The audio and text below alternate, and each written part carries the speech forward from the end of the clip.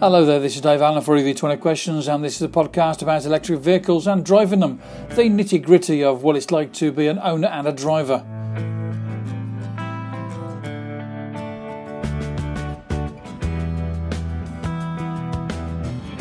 This is episode 50, and we're looking at the 2019 Nissan Leaf. It was announced at CES and travelled to the UK. Yes, I went on a trip, and it wasn't with my car because I took the aeroplane to go there.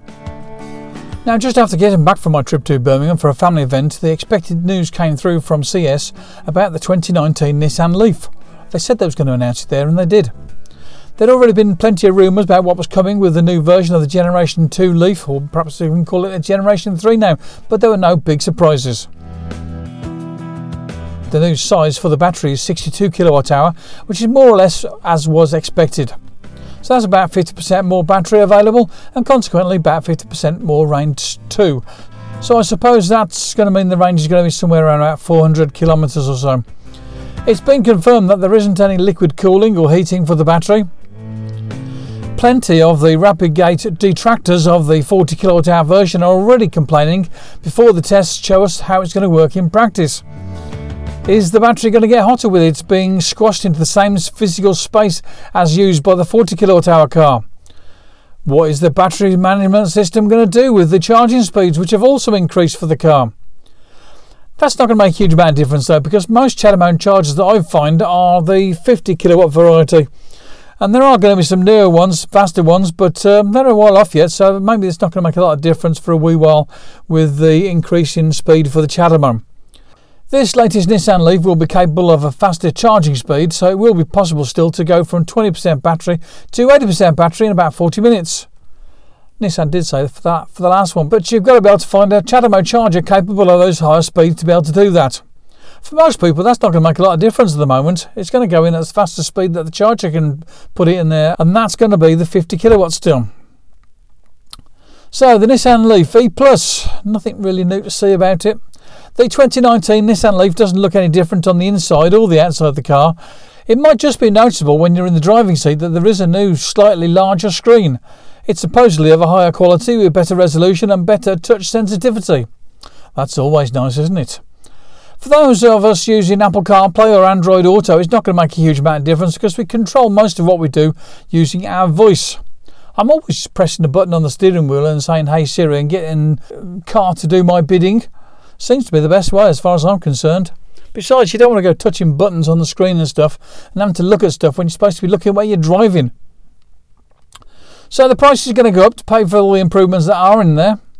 There's supposed to be some sort of improvement to the Pro Pilot Assist as well. But we will have to wait and see what that's going to mean until there's some proper test drives and reviews before we can really comment about this properly. Are the cameras and sensors new and improved? Who knows? We'll just have to wait and see when the car properly hits the road. Nissan have said the 40 kilowatt hour car will still be available, and the 2019 62 kilowatt hour Leaf will be about 5 or 6 grand more expensive. I still don't know the full details of the pricing, but I'll update this on the podcast when I have more information. With the new improvements and the new prices, people are going to be comparing closely with the Hyundai Kona, the Kia e-Niro and the Tesla Model 3. You might not have to pay too much more to get the Tesla, and for many people that will be worth spending the extra cash. It'll also be interesting to see what's coming with the Hyundai Ioniq, which should be amazing with the larger battery.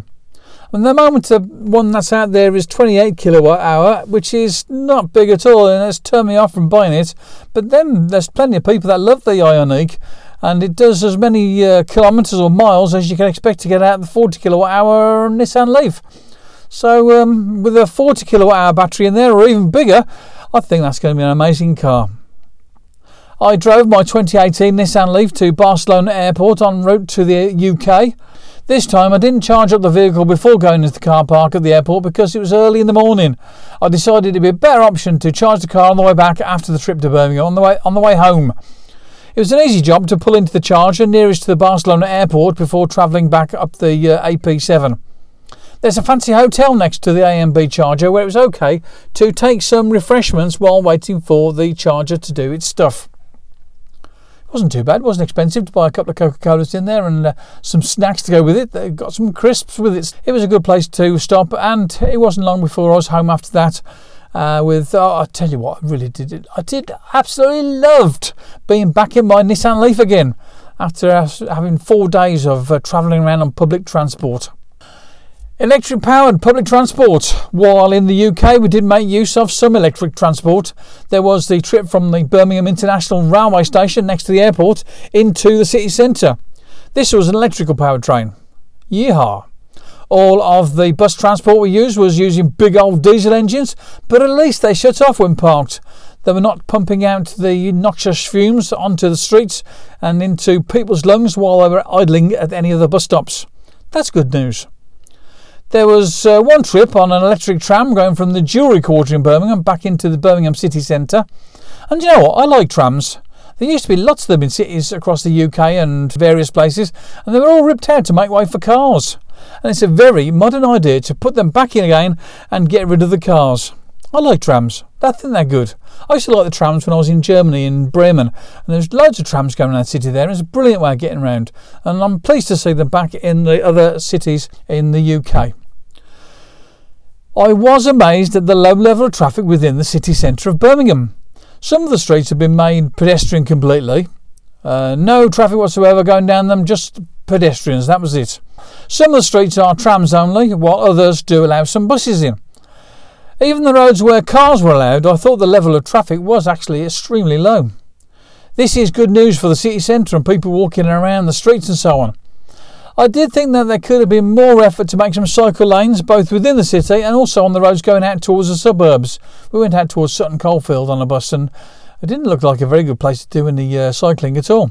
Anyway, moving on, I didn't see any electric scooters as I saw in Barcelona. Last time in Barcelona there was electric scooters everywhere and I thought, gosh, I want one of those. It'd be a brilliant way to get around Barcelona. But anyway, the reason that they're not in the UK around Birmingham is because of the laws of the UK and they don't allow them on the pavements or the roads. Obviously, I think that's a law that should be changed. While I was walking around the city, I did spot a couple of charge points. There was one around the back of the Birmingham City Art Gallery and Museum. I didn't see any cars charging while I was walking past it, and I didn't see any other cars around. In fact, I didn't see electric cars around the whole of the trip. I thought perhaps I should have done, really, but I'm normally quite good at spotting them. But since the traffic was low in the area and there wasn't many cars around generally, it's not surprising I didn't see many of them. That's the way it worked out. We went into Sutton Coldfield, as I said. My sister informed me that there were electric vehicle chargers just around the corner from the restaurant I was in, and she told me that they were often in use. So we can assume that there are some electric cars around the Birmingham area, even if I didn't see any. So this is Dave Allen for EV20 Questions, doing a little quick podcast just to keep people up to date on what's going on. And I'll talk to you more about the 2019 Nissan Leaf when I've got some more details. I'm looking forward to seeing what the journalists do with it this time. I'm pretty sure that the journalists this time are going to say, look, if we're going to try them out, give us a car for a day or two so we can go and try them out on a longer trip, where we're driving, say, 300 or 400, 500 kilometres or miles or whatever, so we can test out the charging and see how fast the charge actually goes in there on our second charge of the day or the third charge of the day. And let's see how that works out. For the moment, though, I'm happy with my 40 kilowatt hour Leaf.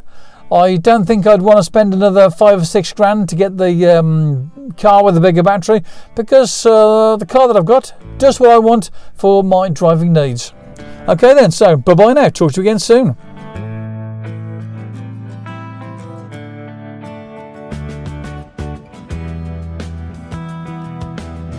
Thanks for taking the time to listen to the EV20Q podcast, and I hope it's inspired you to get an electric car. And if you've got an electric car already, I hope you're enjoying yours just as much as I'm enjoying my Nissan Leaf.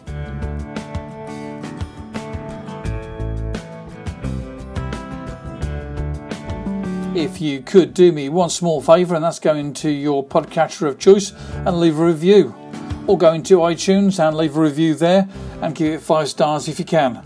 It really helps the people find the podcast due to the way the algorithm works in these podcatchers. Thanks very much.